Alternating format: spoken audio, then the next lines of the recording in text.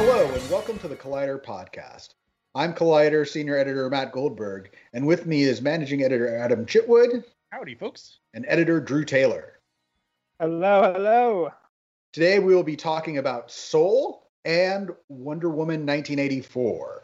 Both films arrived this past Christmas weekend on streaming services, Soul on Disney Plus and Wonder Woman 1984 on HBO Max. And so a lot of people had a chance to check out these movies, which were both originally intended for theatrical release, and then the pandemic hit and the studios kind of scrambled. But we're excited to talk about both of them. So we're going to start things off with Soul, which is the new Pixar film, and new film from Pete Docter, who I think we should take a moment to talk a little bit about Pete Docter, who doesn't, Drew, I noticed you over the weekend saying this guy deserves more credit, and I think you're right. I mean, when you look at his streak from Monsters, Inc. to Up to, was his next one Inside Out after that? Yep, Inside Out. And Inside Out, and now Soul. That's a pretty decent range of films right there. Yeah, Andy came up with the idea for WALL-E before handing it off to Andrew Stanton. So we can also give him some mad props for that. But yeah, I think it's amazing. WALL-E? What?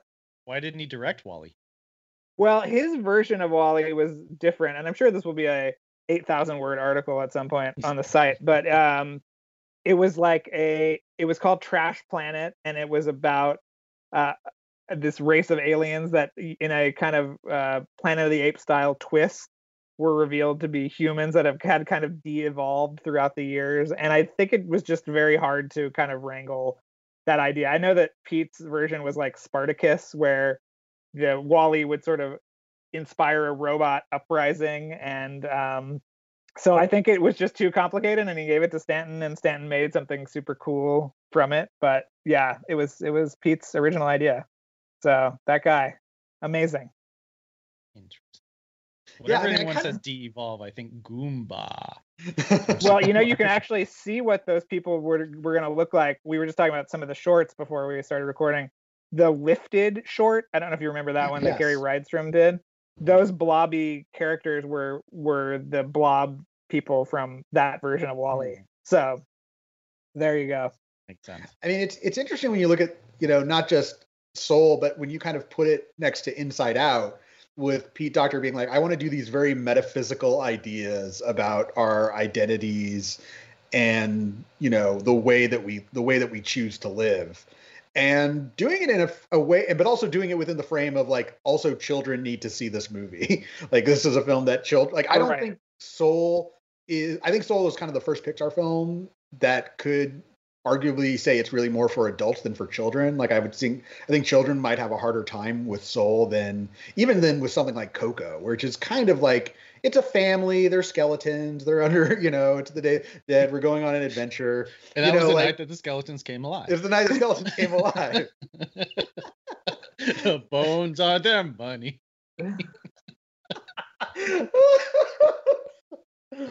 Just doing Tim Robinson bits. This is delightfully off the rails already. Already off the rails. But I like the fact that Pete Docter is sort of trying to do these very heady ideas, but still do them within the framework of not even a franchise, but like a Disney family film. Right.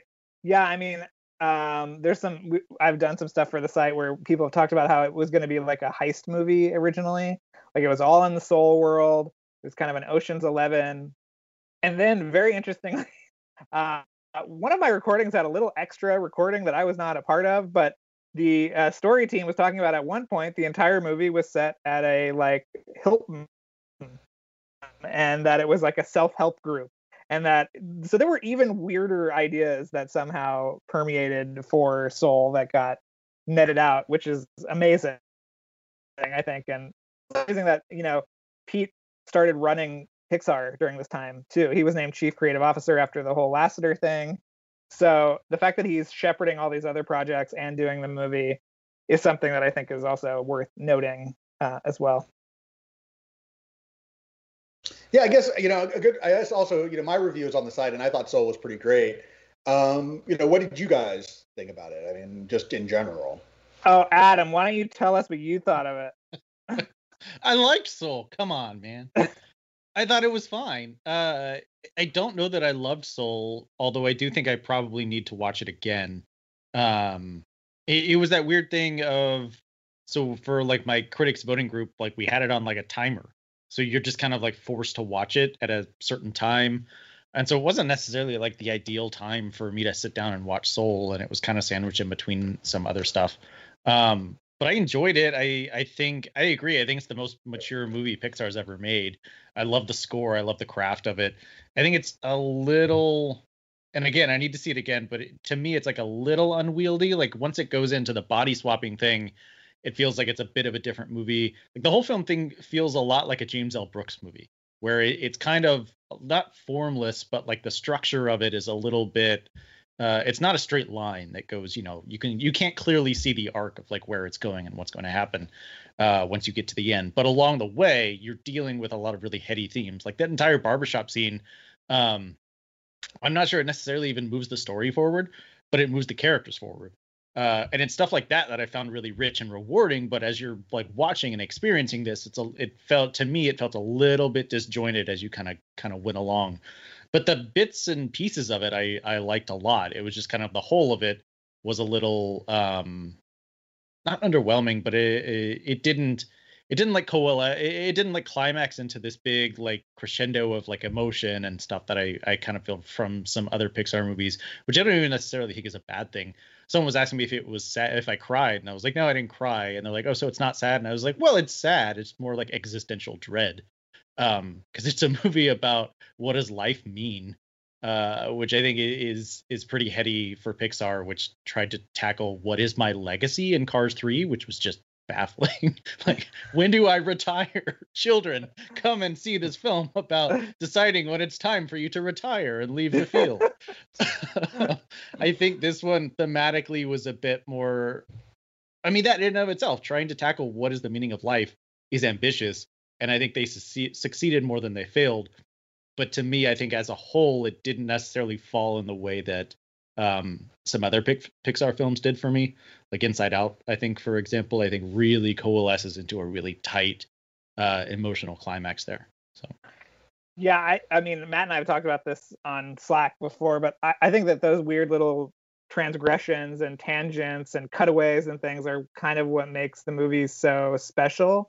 Because Pixar is so story focused and they are so, if something is set up in Act 1, then it has to pay off in Act 3. And there aren't really there's not a lot of that stuff in this. And there's sort of throwaway dialogue about Joe's relationship with this woman who we never see and he never, circles back on, and all of this stuff. And to me, that's another reason why I feel like it's a more mature Pixar movie, is because it's not as wed to that stuff as it usually is. And I thought that was just really wonderful to just have that kind of like breathing room a little bit to go down these kind of wacky avenues that don't necessarily contribute to the final story, but are just sort of beautiful little filigrees in this story about like appreciating life.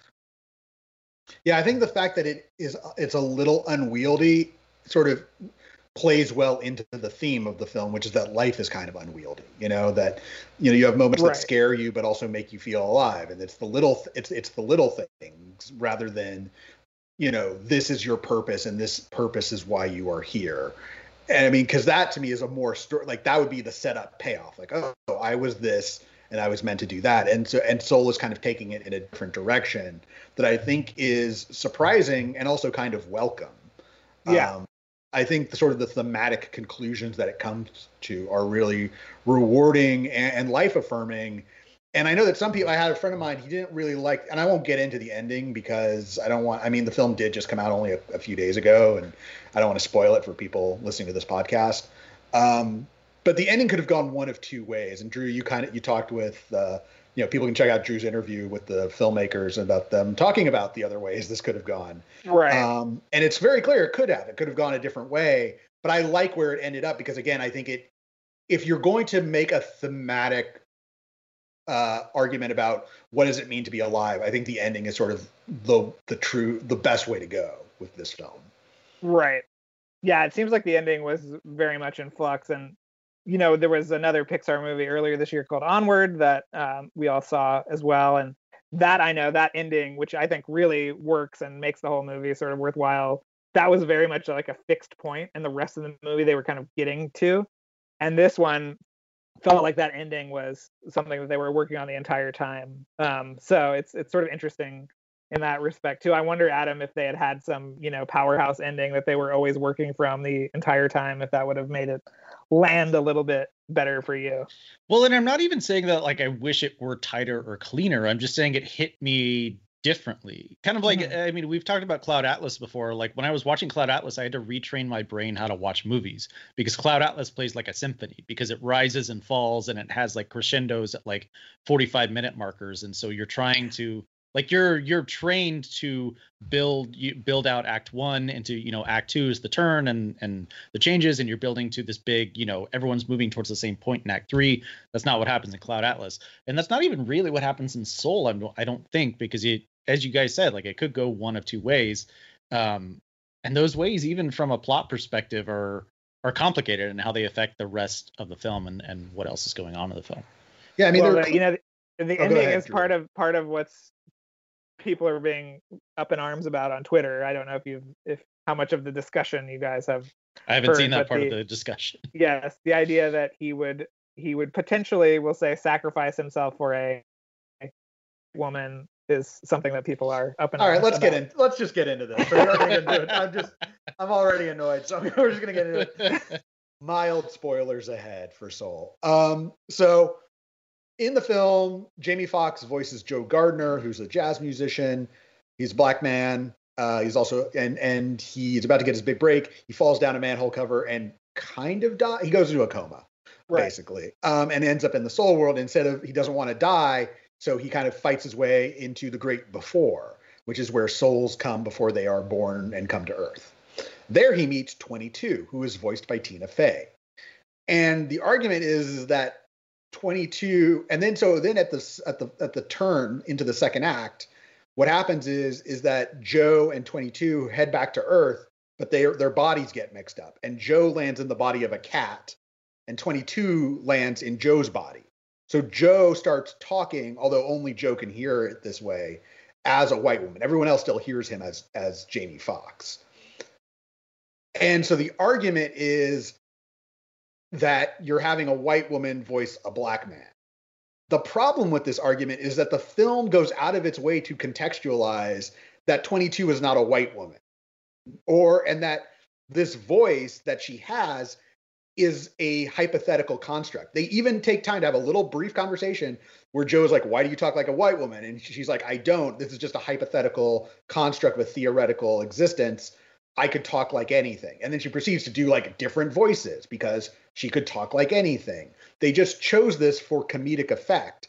And so when 22 lands in Joe's body, it's not that like, hey, a white woman is now the voice of a black man. It's that, no, this soul that happens to speak with Tina Fey's voice is in the body of a black man, because it's comedic. It's a juxtaposition of, we know what Joe sounds like. Now he sounds different. So it tells us that 22 is in his body. But the argument that people are making is like as if they had cast Tina Fey as Joe. That would be the argument. That would have to be the argument that you're making, that they cast Tina Fey as Joe Gardner and not Jamie Foxx, which they did. And so it kind of, when you take out all that context, to me, it shortchanges the story, and it shortchanges your argument, because that argument does have merit when it's applied correctly. Like I agree that Jenny Slate should not have been voicing Missy on Big Mouth. I think that's a perfectly valid argument, and I think it's good that they change it up. I don't think Hank Azaria should be voicing Apu. They changed it up. I think that makes total sense. But in the context of Soul, that argument doesn't hold water, because that's not Joe's voice. Joe's voice is Jamie Foxx. It's just for a period of the movie, for both comedic and narrative effect, they made it Tina Fey, not because this is good, but because they're doing a little body swap comedy. Right. And the other issue is, and somebody put this on my Twitter over the weekend, that it's an animated movie, the third animated movie where there's a black character who is disembodied or transformed in some way early on in the movie. And they were pointing out Princess and the Frog and Spies in Disguise.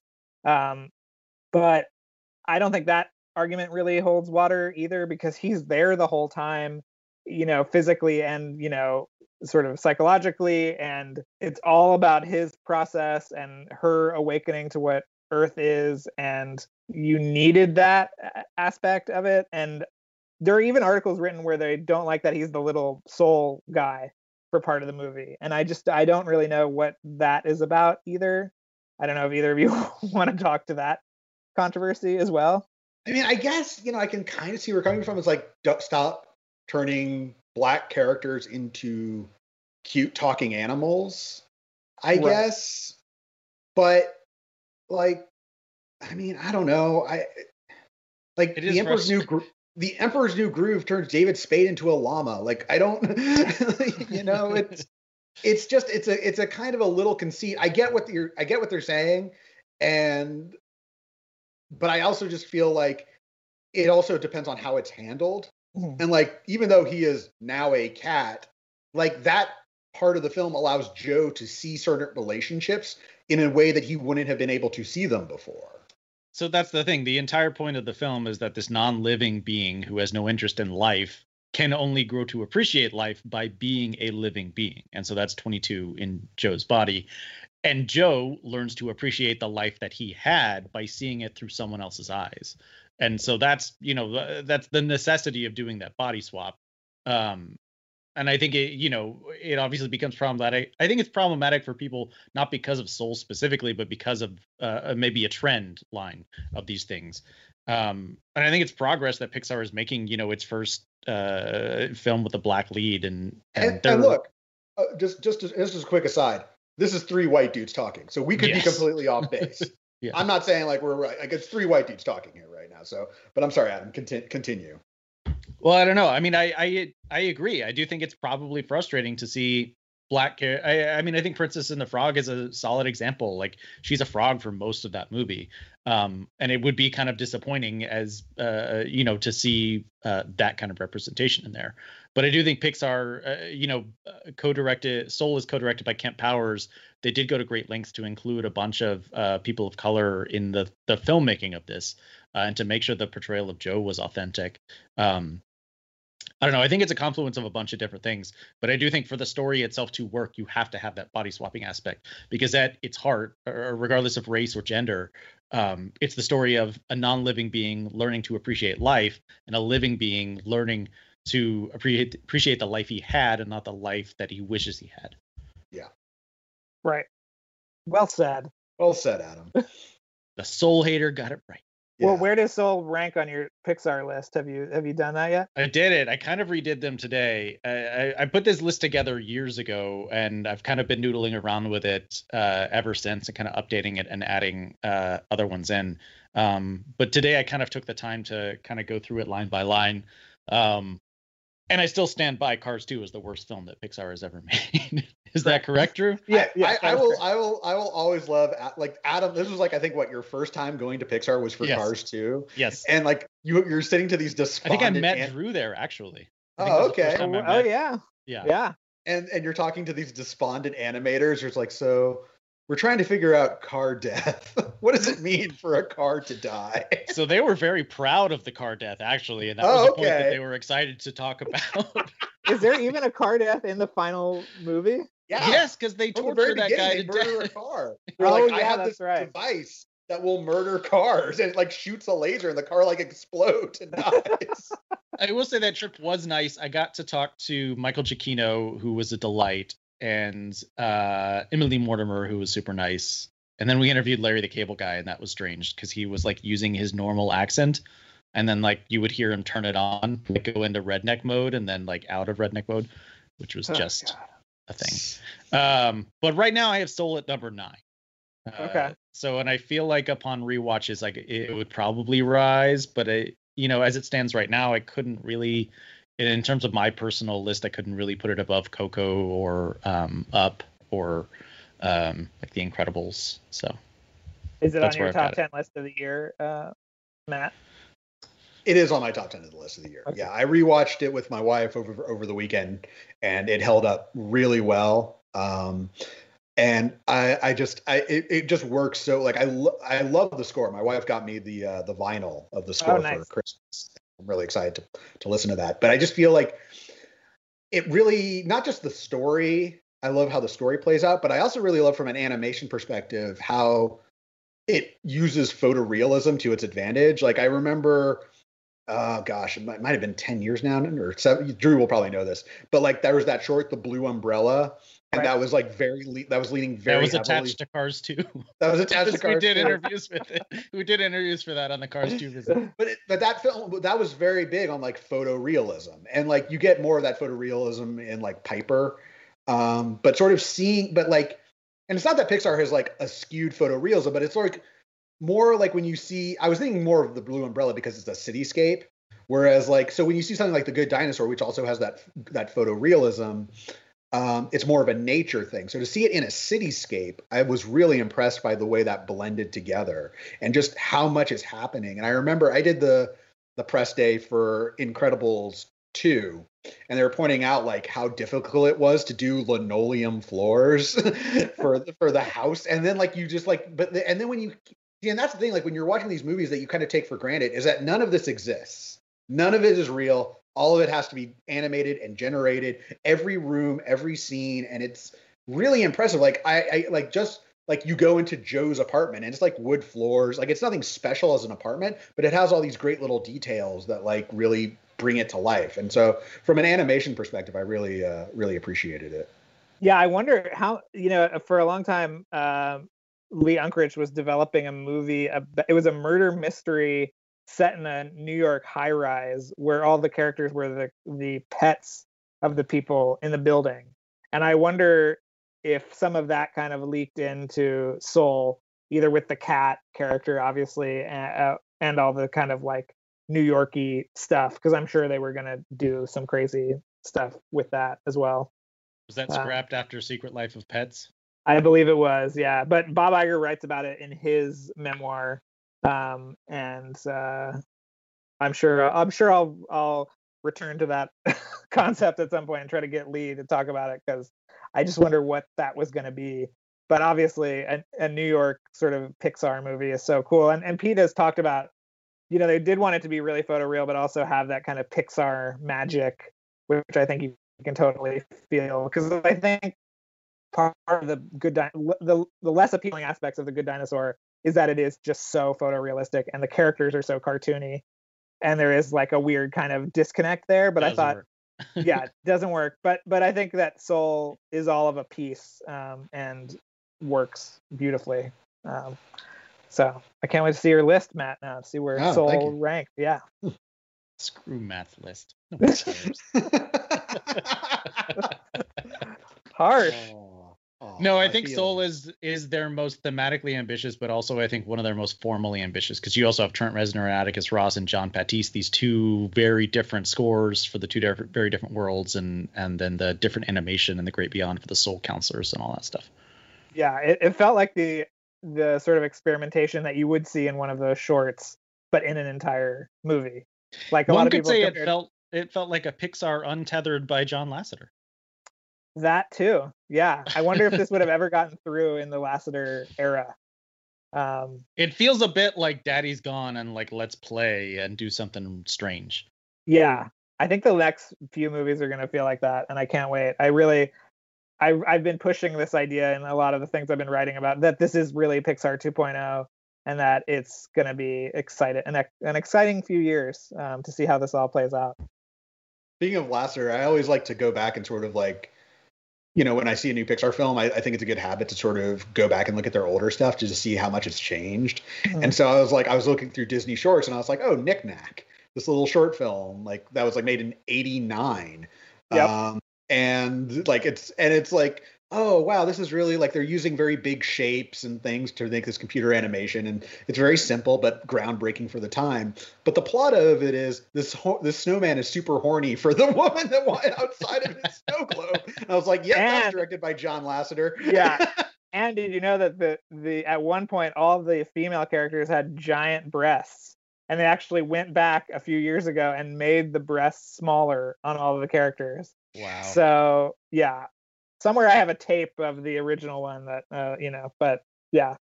So just keep that in mind too for that super horny.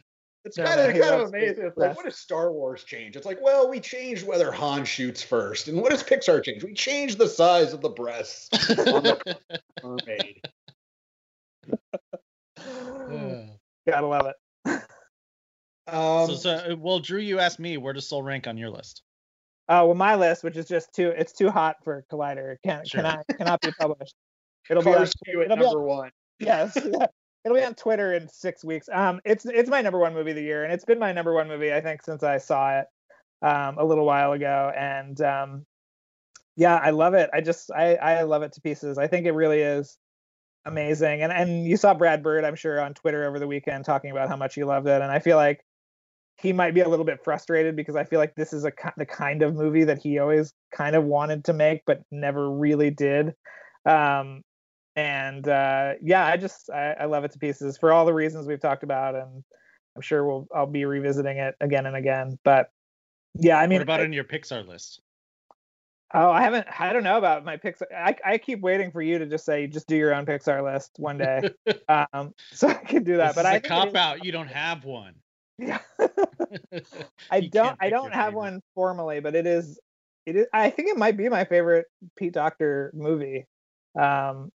But he's just so amazing. I mean, I forget who. I think Mike Sampson said, like, if you're not considering Pete Docter one of the greatest living filmmakers, that should really change. And I think it's just because he's in animation that we've seen people not talk about him in the same way that they breathlessly talk about other people. I just hope that Pete has at least one more movie in him, because it would be a shame if John Lasseter was the director with the most Pixar movies to his name. But yeah, I mean, now he's running this company, and he's keenly aware. I also want to shout out, Pete Docter also wrote one of my favorite books of like the last year and a half, which is the Mark Davis book. It's a 2-volume Mark Davis book about the animator and Imagineer.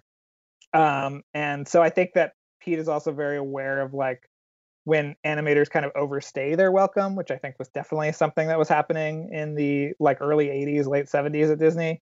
So I feel like this might be his last movie just because he is so kind of hyper aware of that, and overextending his welcome. But I really do hope he has another movie in him, because I mean, can you imagine what the next idea this guy is going to have? Well, when you talk about animators overstaying their welcome, do you feel like that's sort of like a realization that Lee Unkrich made? Because I just saw recently, like, he was like now working on like a book about The Shining, and I know he's a huge Shining fan, but like the fact that he shifted gears to go do that. I have no idea what happened to Lee. I think that is one of the weirdest things that has happened at Pixar.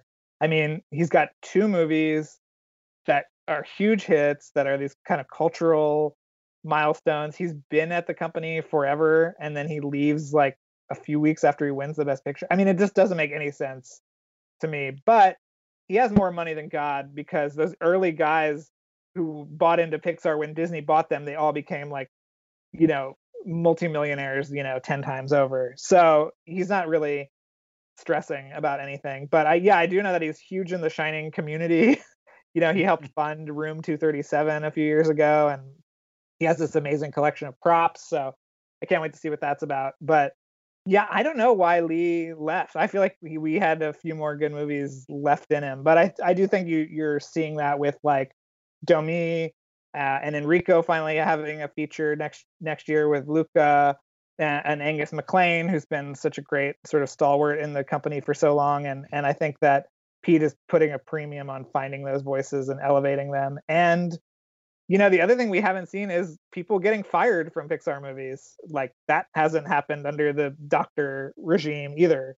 So we haven't seen things like, the huge changes that affected Ratatouille and Brave, and Good Dinosaur. It's like, so he seems to have a lot of faith in who he's chosen to sort of lead these things. Well, yeah. So I guess I'll be very excited to talk with y'all again when Luca comes out. Yes. Hopefully in the summer. Yeah. Oh, God, I hope. Yeah, it's gonna be great. I saw someone compare. The plot is the same as Call Me by Your Name. Yeah. Different time period. When was Call Me by Your Name set? Early 80s, I think. Early. Early Okay. 80s. So this is post-war Italy. See, what's going to be really weird is like there's a character and it's talking Peach, and he's just like, "Hey guys, what's going on?" And the Peach is always drooling for some reason. If that was true, there would be an entire, as we all know from going to these press days, there would be an entire room just talking about how they got the Peach exactly right. Yeah. Oh, the big challenge on this one was the Peach Fuzz. Peach, Oh man, Peach Fuzz so hard. All right. Well, with that, I don't think we can go any further on Pixar after that. So let's talk about Wonder Woman 1984. The folks who brought you 3 white boys talking about Soul, it's 3 white boys talking about Wonder Woman 1984. The diversity of this podcast is off the charts, people. I'm gonna get. There is a reason. There is a reason for this very specific makeup, though, and Matt, I think you'll get to it. In terms of who enjoyed and did not enjoy Wonder Woman on the Collider staff. Well, first off, Drew is like our Disney expert, so we have to have Drew on to talk about Pixar. Right. But for Wonder Woman, we're a little divided here because I didn't like the film. Drew, you did like the film. I did like it. And Yeah. Adam kind of seemed to be in the middle. So this should be interesting. Well, I already posted my review, and let's start on a positive note. Drew, what did you like about Wonder Woman 1984? I liked how kind of bright and chipper and earnest it was. I think the Hans Zimmer score was great. I loved Pedro Pascal. He's like Jude Law from The Nest, but actually having fun in the movie that he's in. I liked its kind of goofiness. I think we're so fatigued by these kind of like larger than life, end of the world superhero movies, and this one was like, there's a 10-minute stretch where they visit different malls and museums and stuff, and it's like, that's cool. I kind of like that. Mo from Mondo compared it to Batman Returns, which I feel like is a pretty apt I've heard comparison. other people compare it to Batman Returns. Yeah. And so, yeah, I thought it was just, I liked it. I thought it was goofy fun, and it's totally inoffensive to me, which is why obviously we're going to talk about the controversy, but that was kind of surprising. But Adam, where's your middle of the road take? So first of all, I watched this movie in 2 halves because we all got a screener, and my screener crapped out at like the 48-minute mark, which I don't know if it helped or hurt my experience, because I was really enjoyed that first 48 minutes or so, which was, it kicks off with the mascara, goes right into the mall sequence. You get that double dose of action, and then it really kind of lays back into kind of a romantic character piece, just like dialogue and people talking and kind of interesting characters. And I liked the shading that Pedro Pascal's character got. And then as soon as Steve Trevor came back is when it crapped out. So I didn't get to the, oh my God, where did that man go? Until the second half of my viewing. And so it hit a bit differently. But yeah, I don't know. To me, this is a movie with a lot of ideas. You can see that Patty Jenkins has talked about how she loves Dick Donner's Superman. And I don't love that film, but I love the idea of, I think especially now, a more romantic superhero movie, a superhero movie that isn't like wall-to-wall action or feels like every 20 pages it needs to have some big beat or big twist. And a superhero movie that ends in a conversation versus a fist fight. I do think this movie also is trying to do that, but also trying to service, the superhero fans with, the cheetah thing. I think, for instance, doesn't really work very well for me. I think it empathizes the villain, Maxwell Lord, really well. I thought his character was super interesting, but I do think it comes at the detriment of Wonder Woman. I think that Gal gets a little the short end of the stick in terms of complete character arc in this one. But again, it's a movie of moments that I really enjoyed. I think, and we'll get into spoilers, but I want to talk about my favorite movie. So this part is spoiler free, but we'll let you know when we're going to go into spoilers because we have to talk about certain stuff. But yeah, there was stuff in it that I thought worked really well, but there was stuff, it felt like maybe like a third draft or something. There were a lot of like competing, like Patty was trying to stuff too many things in, and I don't want to say it's only on Patty because who knows what, Warner Brothers wanted or what Jeff Johns wanted, because Jeff Johns co-wrote the screenplay with Patty.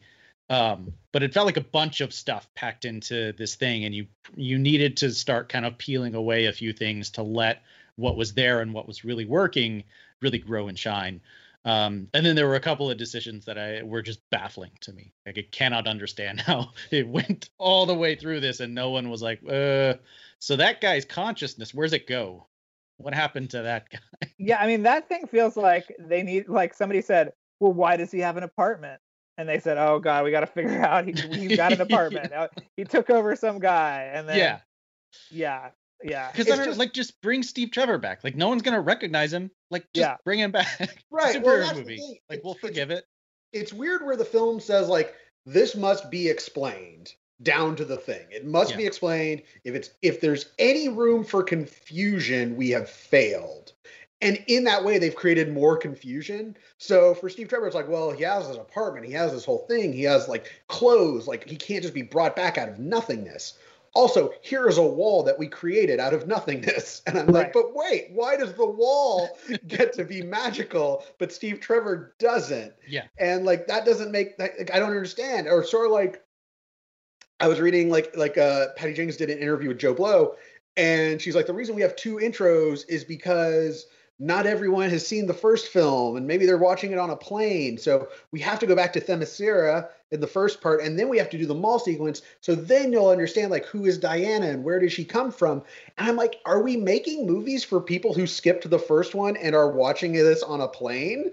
Like, is that the target? Like, how is it for the fans where you're like, we have to include these particular elements, but also for someone who has never seen the first film? Because the Themyscira sequence, like, I think as a set piece, it's actually really fun. I actually really enjoyed watching it. But as a story element, it doesn't really work because as a child, we're like, the whole point of that whole thing is like, Diana as a child learns you shouldn't take shortcuts. That's the lesson that she learned from this scene. And then the rest of the movie is she did not learn that lesson because she proceeds to take a shortcut, and then like the whole world starts falling apart. So there's no building from the prologue. It's just more things in Themyscira. So it doesn't really hold together like it should. And so it's one of these things where it's like, I don't mind going back to Themyscira, but you're not building anything with that scene. You're doing it to explain something to an audience member who didn't care enough to see your first movie. So why are we here? And I think that scene was also supposed to sort of tie into the Olympics because it was supposed to come out this past summer. It was supposed to be Olympic themed. I mean, and we have set visit coverage running that she says exactly that, oh, we did this because of the Olympics and we thought it'd be fun. That's a terrible reason to do a scene. Well, Olympics, and people love the Amazonian stuff and Themyscira, and we didn't have it in the movie, and we thought it'd be a fun way to open the movie. And I think it's a fun way to open the movie. I think it's fine. Like, especially because I also think another thing that's getting lost here is I think we're talking about Wonder Woman 84 in a vacuum when it's not surrounded by 7 other superhero movies of varying quality throughout the year. Yeah. That you're like, well, at least it wasn't as bad as that, or it didn't make, it was better than Black Widow, but not as good as Eternals, or any, all that stuff got pushed. Like, hey, we were supposed to have Morbius this year. Like, we could be talking about Jared Leto as a vampire. I feel like I would have been like, fuck it, I'm fine with the Themyscira thing. It doesn't make sense, but at least it's nice. Like, looks nice and it's fun. At least it's not Jared Leto creeping around like a vampire in Morbius. So I think that's something to keep in mind, is that, like, I think everyone is so, like, they've had this pent up energy of like, I just want to discuss and dissect a superhero movie, and so we're all doing it in a movie that's kind of messy and like doesn't necessarily. That's a good point, because we certainly didn't belabor this as much as we were like when Birds of Prey came out and in the before times. We talked about it, and then we all kind of just moved on with our lives. Yeah. Like, it was fun, a little messy, but it was fun. Had a good time. Yeah. And moved on. Yeah. I mean, it's also interesting that everyone has the biggest hot take in the world at the same time too. And that we've watched Twitter all weekend just pick apart this movie endlessly. The monoculture. Yeah. Oh my God. Is Game of Thrones on again? Yeah, it was amazing to see that. I mean, that's sort of, I guess, the double-edged sword, where you have everybody loving Soul and then like kind of railing against Wonder Woman all weekend. It was pretty interesting. And I thought it was like well directed in terms of like the action set pieces. Can we move into spoilers now? Yeah, let's move into spoilers. And again, this movie's on HBO Max, and now that HBO Max is like on Roku and Amazon Prime, like at this point, I would say, unlike Christopher Nolan, I think HBO Max is a fine streaming service, and if I would say it's filled with many good movies that you should get. So get HBO Max, watch Wonder Woman 1984, come back and listen. Yeah, go ahead. Well, so my favorite moment in the film is when she says goodbye to Steve. I think that it's this really beautiful, emotional scene. I think the way the camera captures Gal, I think Gal's performance and the way she kind of like grief throws her lasso up into the air and the music, all of it brought to mind that No Man's Land sequence in the first Wonder Woman, which I think was a brilliant piece of construction. Like that is visual language that is telling you how to feel something and that is telling a theme. I don't think it's as thematically strong as the No Man's Land sequence, but I think it shows that Patty knows what she's doing when she, gets to a scene like that or can get to she's not an incompetent director, which I think is something that's really frustrating me of these people like, fire her off Star Wars. Like she's terrible at directing. That's a great moment.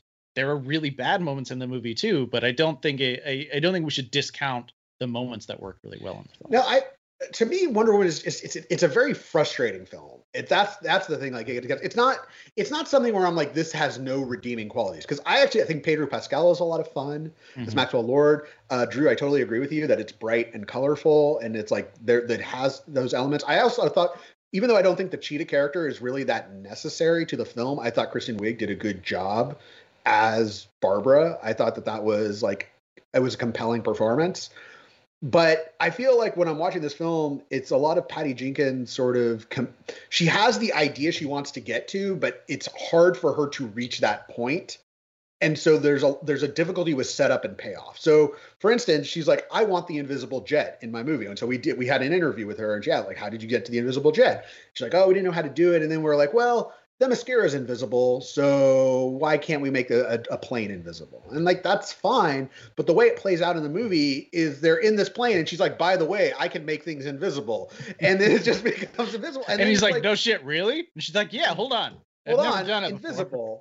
And then it's like, so there's no setup there. There's not like a scene of her being like, I will make something invisible. And then after the plane is invisible, it never comes back that she has this power. It's just, we needed the invisible jet. What's the quickest way between 2 points? All right, here's your invisible jet. And that's just really unsatisfying as a viewer. And I feel like that's sort of like that's kind of recurs throughout the film, about like, you have a place that you want to get to. So you have like, even the climax of the film, which is Wonder Woman telling everyone you have to give up your wishes. And the idea is that, and you see this in the first Wonder Woman, is that her special ability, I think for Patty Jenkins, is that is that Wonder Woman can touch people's hearts and minds. That she is someone that changes the way that people think through her empathy. And I think that's a really great place to take a superhero. The problem is that it exists within a story where Wonder Woman is supposed to be a secret. And in 1984, a golden light emanated out of everyone's television set, told them to give up their heart's desire. Everyone agreed, and that was the end of it. And so, yes, she can touch people's hearts and minds, but the way that you've done it just raises more questions than you've answered. Right. And there are a lot of, inner DCEU questions too. Like, so why in 1984 did she come back? Has she been dormant this whole time since World War I? I mean, Bruce Wayne and Superman made it seem like she was a complete surprise in Batman v Superman. Where did no one remember what happened in 1984? Like, and it doesn't seem like she's retiring at the end of this movie either. So I wonder like where that's gonna play out. But yeah, I think that's another thing to consider is so Justice League started filming in 2016, right after Batman versus Superman came out. And I saw an interview with Patty where she was talking about the costume, and she was like, well, we couldn't change the costume because we wanted to make sure what Zack was doing was okay. And it was like, at the time that she was making this film, the whole Zack Snyder fallout, was still kind of. When did Wonder Woman 84 start filming? Because I don't remember like if Zack had left Justice League. Or... he was done because Wonder Woman comes out in 2017. It comes out in the summer of 2017. Yeah, he's already off Justice League by then, and they're trying to like they're scrambling to do reshoots. Yeah. And then so they didn't start filming on Wonder Woman 84 until like I think, gosh, I was 2019. I was on the set of Spider-Man: Far From Home. And that was 2018. That was summer 2018. Because I was talking with someone who had just been on the set of Wonder Woman 84. because they were both filming in London. The point being, like, she said she was still trying to work within whatever, but I think at that point Warner Brothers was still trying to figure out, like, how connected are we going to do these movies and what's so I do feel for her in that she was probably constrained by, like, how much latitude did she have in the storytelling of like, all right, how beholden do I have to be to what happens in 2016 for, you know, Wonder Woman. Right. But you're right, Drew, like, she doesn't, like, give up or, like, retire at the end of this movie, so it's kind of unclear as to how this all fits together. Yeah, it's very confusing. I don't know. It also feels like a different universe, which I kind of liked, that she was just like, fuck the aesthetic, like, I'm doing, because the first Wonder Woman was a little bit like gritty. Well, this and, one was just and like, Zack Snyder as a producer on that one. yeah, well, he's a producer on this one too. Well, a producer because he was a producer on the first one. Yeah. This is how producing in Hollywood works. It is. You just get to be one forever until you're Neil Moritz and they literally sue you to get off their franchise and stop sucking up money that you didn't earn. But yeah, I think that there was all of this to say, when she was writing the script, I'm sure there was a lot of like, ugh. Well, and she also said it was hurried. So they pushed the release date up to December 2019. She was supposed to direct all of that limited series she was doing with Chris Pine. And all of a sudden, she had to only direct the first 2 episodes and rush out an 80-page treatment. So they had something. And then Warner Brothers eventually pushed it to the summer of 2020, which is the release date she wanted. But it sounds like maybe the bulk of the story was kind of hurried and they had it and then they just worked off of that. Well, yeah. Can I ask about maybe the most controversial aspect of this movie? Yes. Should there have been more pop songs on the soundtrack? Absolutely. Yeah, I don't know. It's weird. There are weird choices. I mean, the Hans Zimmer score is fine. It's weird that like the needle drop they choose is from John Murphy's Sunshine, which came out in 2007. Yeah. Yeah. Well, I mean, it's just been used so many times. I mean, Murphy reorchestrated it himself for Kick-Ass a few years later, and it's just been used so many times since. But yeah, I mean, I really like the Hans Zimmer score. Somebody on Twitter was like, everyone is bitching about there not being songs that you listen to every week on Spotify, and yet you're given a great new Hans Zimmer score. So like, shouldn't you just focus on that? But yeah, there are some really weird choices. I do wish they had sort of given into the like 80s aesthetic a little bit more. That party sequence at the beginning, I mean, it would have been so much cooler if it had looked like the party sequence from someone. What is that Ridley Scott movie? Somebody's Watching Me, with Tom Berenger, has a very similar party sequence at the beginning, and it would have been just so cool to see them just kind of replicating that a little bit more. But you know, Captain Marvel should have looked like a Tony Scott movie too. So I don't know why everyone is just, they're very, very rigidly sort of sticking to a modern formula. But yeah, it would have been nice if they had indulged in the 80s aesthetic a little bit more. It's also not like Hans Zimmer didn't write a bunch of cheesy 80s scores himself. So like, that's you could true. have had him do it. Just drop in the Legend score and yeah, I like that. Actually, you know, that's Tangerine Dream. That's Tangerine. Just well, steal hey, it. Put the Tangerine Dream score in there instead of Sunshine. But even like Rain Man or something like that, like the very John Hughesian, like do do do do do. Yeah, that'd have been fun. This is our main gripe about Wonder Woman 84. The score is not 80s enough. Yeah. Well, sorry, go ahead, Adam. I was gonna say that the cheetah thing is just like, it doesn't make any sense, because it's like, first of all, she gets 2 wishes, and her second wish is, I want to be an apex predator, and it's like, well, where did this come from? What is it? So and then how does that turn into a cheetah? I rewatched the movie. Here's what happens. Okay. She tells Maxwell Lord about this dream of becoming an apex predator. Then when he is absorbing everyone's wishes, he's sending some of that energy to her. He says, like, give her your strength, give her your ferocity. And so she is being transformed as he is sort of getting the wholesale wishes coming in from around the world. So that's how he gives her the stuff. So. See, and this just feels like a very long road to get to a simpler point. Like, screenwriting should kind of be about economy and elegance. And so if you want Kristen Wiig to become a half human, half cheetah hybrid, just have that be her wish. Just have that be like, just have her say, I wish I was an apex predator like a cheetah. And a monkey's paw dynamic we'll make her half cheetah because Right. that's the thing. And then you can still get to the thing like she's becoming meaner because she's becoming more animalistic. Instead, it's like my wish is to be like Diana, and that makes me meaner because I traded my niceness to be like Diana, and now I get a second wish where I'm an apex predator that turns me into a half human, half cheetah hybrid.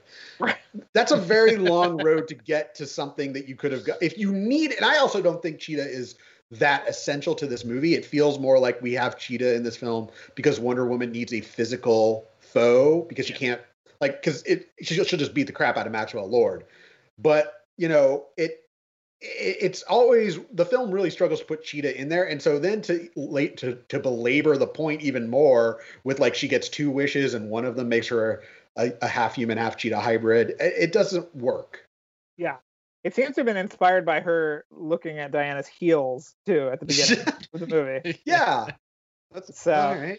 yeah, it was weird too because I think their dynamic at the beginning is kind of fun and Yeah. a little bit gayer than it needed to be, which I think I was very much for it being even gayer than it was. But yeah, They were good pals. Like, just make them pals throughout the film.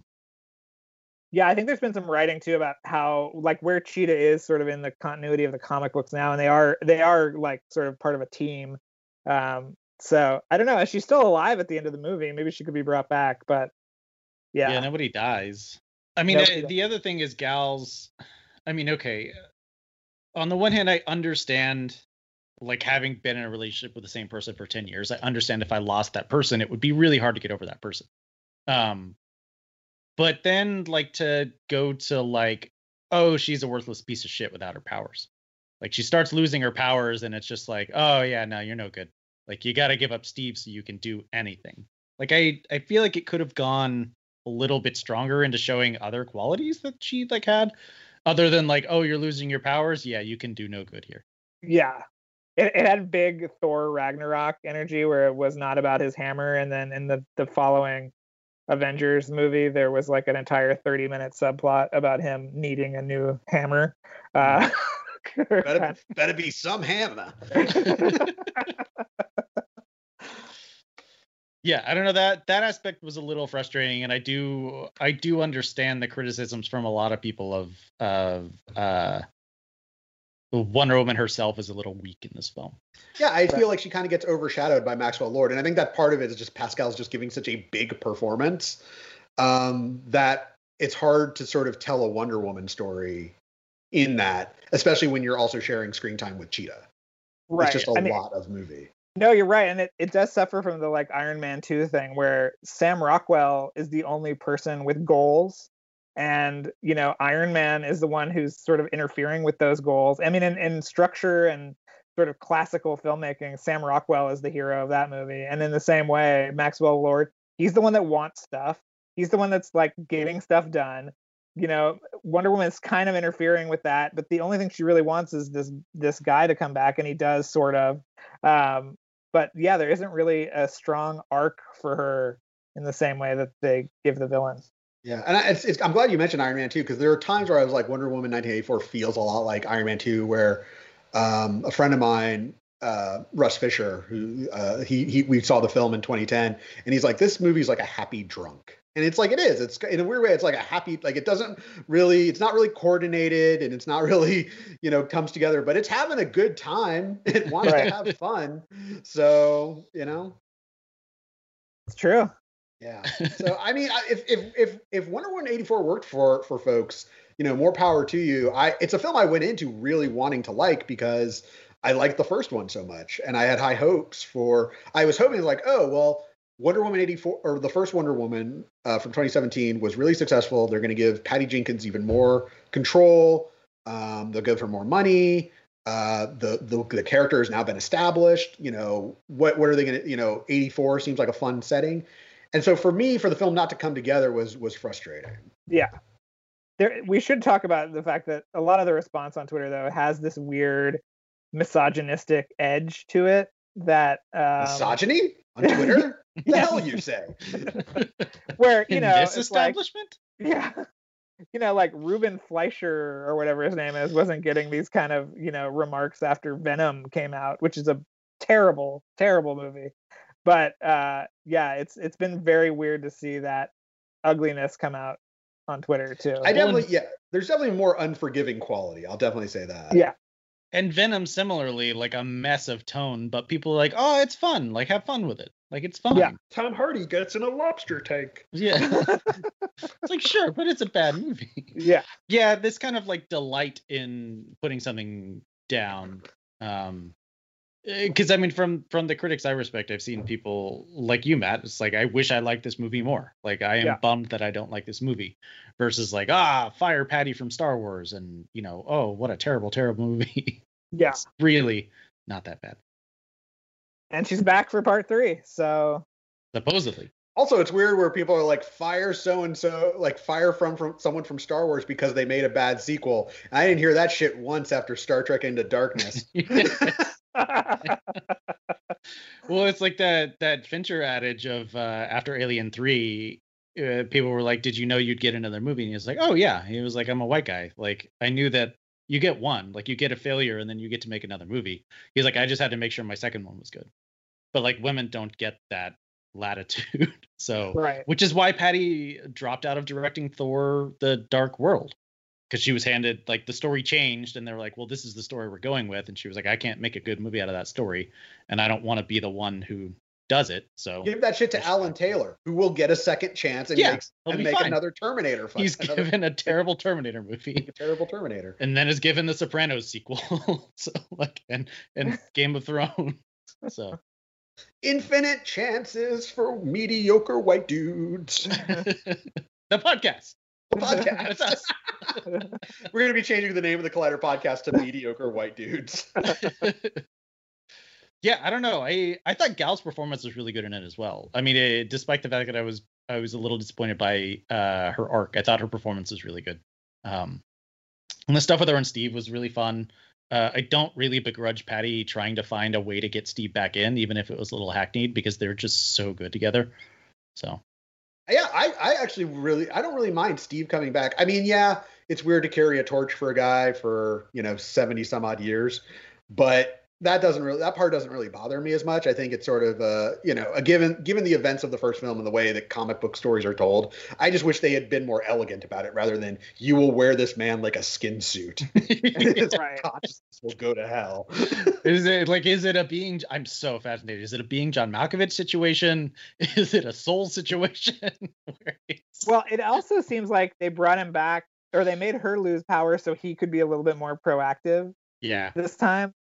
Which I thought was sort of a weird decision, because he talks about how, didn't he say it with the first one? He was like, I get to play the girlfriend role. Yeah. And he was like into it. Yeah. And now they're like, oh, we got to have him throw a punch. And, there's that weird scene where he like handcuffs himself to Pedro Pascal. Again, something that was never set up. Like, you're going to go handcuff yourself to the bad guy. And then Cheetah just breaks it in the next scene. So it's not what's the reason for it? Yeah. Very strange. Yeah.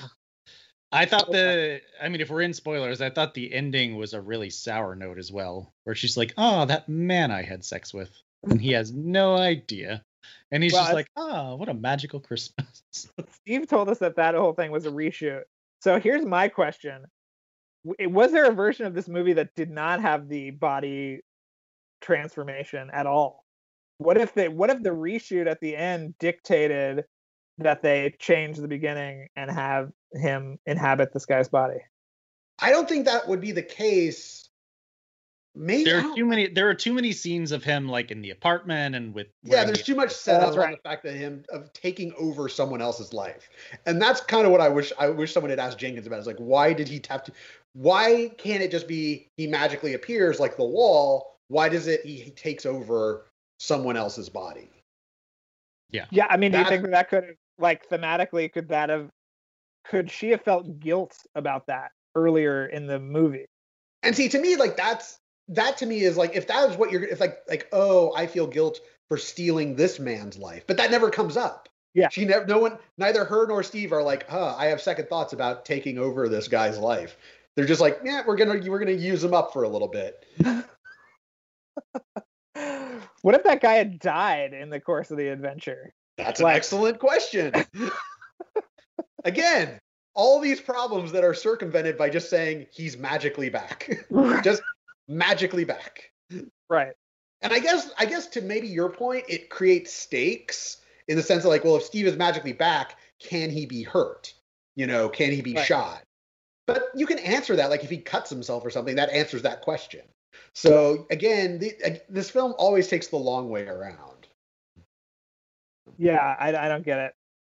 It's frustrating, but it's fun, and at least it's super long. So yeah. Hooray! Again, like I think it was helped that I watched it in like the first 48 minutes, and then the next day I watched a movie's worth of the second half. So, you saw the limited series version. Yes. You saw the Jenkins cut. The Snyder cut version. Yeah. All right. Well, with that, let's move into recently watched. Drew, what have you seen lately that you want to talk about? Well, I watched a movie that was on Vinny's list last night called The Wolf of Snow Creek or something, or The Wolf of Snow Hollow. Yeah, which I thought was pretty interesting. Did either of you see it? I haven't yet because I still need to see Thunder Road, which is his previous film. Yeah, Jim Cummings, who wrote, directed, and stars in this, is a really interesting guy. He yells a lot, which was very off-putting to my wife. She didn't understand why he was yelling so much, but it's a really fun kind of like, I think Vinny called it like a Coen Brothers style like horror movie, and it's pretty fun. And I think it was the last Robert Forster performance, so that in and of itself is worth watching. But it's an interesting movie. I would love to hear what you guys think of it. It's on my watch list. I definitely want to see it. Yeah. Adam, what about you? 'Tis the season. We watched The Holiday, the Nancy Meyers film, with Jude Law, Kate Winslet, Cameron Diaz, Jack Black, and I don't know. I've seen this movie a lot. Have you guys seen them? Like, is The Holiday a movie you've seen like once, or is it a movie you've seen a lot of times? I've never seen it. Never seen it. Wow. Never. Okay. This is a movie that's like perpetually on. And I don't know, like it's very long. I like the idea of it kind of more than I like sitting down and watching the whole thing from beginning to end. But it's got a lot of, I don't know. I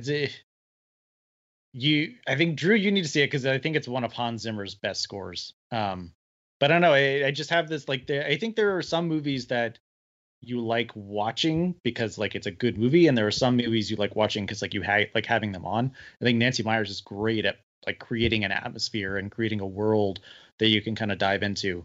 But this is the first time in a long time I like sat down to like actively watch it. And I don't know. I think I have complicated feelings on it, but it's a nice movie. I'm sure I'll watch it like 7 more times. So cool. For me, I finally watched Klaus on Netflix, which came out last year, but I didn't get around to watching it till now. And I thought it was terrific. The plot of the film is it's about this guy who's like a postman, and he's sort of an immature guy. And so his father, to sort of toughen him up and give him some tough love, sends him to this remote outpost where he has to deliver 6,000 letters. And when he gets there, he discovers that this town of Smearensburg is like, they're always feuding. So no one's sending letters because everyone, like half the town is divided into these two warring clans. And then a little ways away, he discovers there's an old toy maker named Klaus. And essentially it's like an origin story of Santa Claus and why kids send letters to Santa. But it's done with a great deal of charm. The animation is gorgeous. It's like this 2D, 3D hybrid. And it looks stunning. It has a very dark sense of humor at points, which I really appreciated. And it's really well made. I was amazed by how much I enjoyed it, and I was a little angry that it took me this long to watch it. So Klaus is definitely going in my holiday rotation from now on. Oh, that makes me so happy. Yeah, that movie is amazing, and I wish that Netflix did a better job about getting the word out about how good it is. Sergio Pablos, the guy that directed it, is like this amazing kind of conceptual guy who came up with the idea for Despicable Me and Smallfoot. But Klaus was the first movie he got to direct, and he did a bunch of amazing work for Disney, including on Treasure Planet. He did Dr. Doppler, which I think you could see in Klaus, kind of the similarities between the characters. But yeah, I'm glad you watched it because yeah, it's amazing. Now you got to watch Over the Moon. Yeah, now I have to watch Over the Moon. Yeah. Klaus is always in that Netflix top 10 too. So especially this time of year, it's been in the top nice. 10. Yeah, a lot of people are watching it, I think. All right. Well, thank you all so much for watching. If you want to keep up with this podcast, you should follow us on Twitter. Drew, where can people find you on Twitter? I am Drew Tailored, like a tailored shirt on Twitter, and usually giving Adam some kind of grief on there. Yeah. So yes. Can confirm. And Adam, where can people find you on Twitter? At Adam Chitwood, just my name, like a normal person, not like a article of clothing or anything. And you can find me at Matt Goldberg. Thanks for listening, everyone. We'll be back with you later this week to talk about our favorite films of 2020.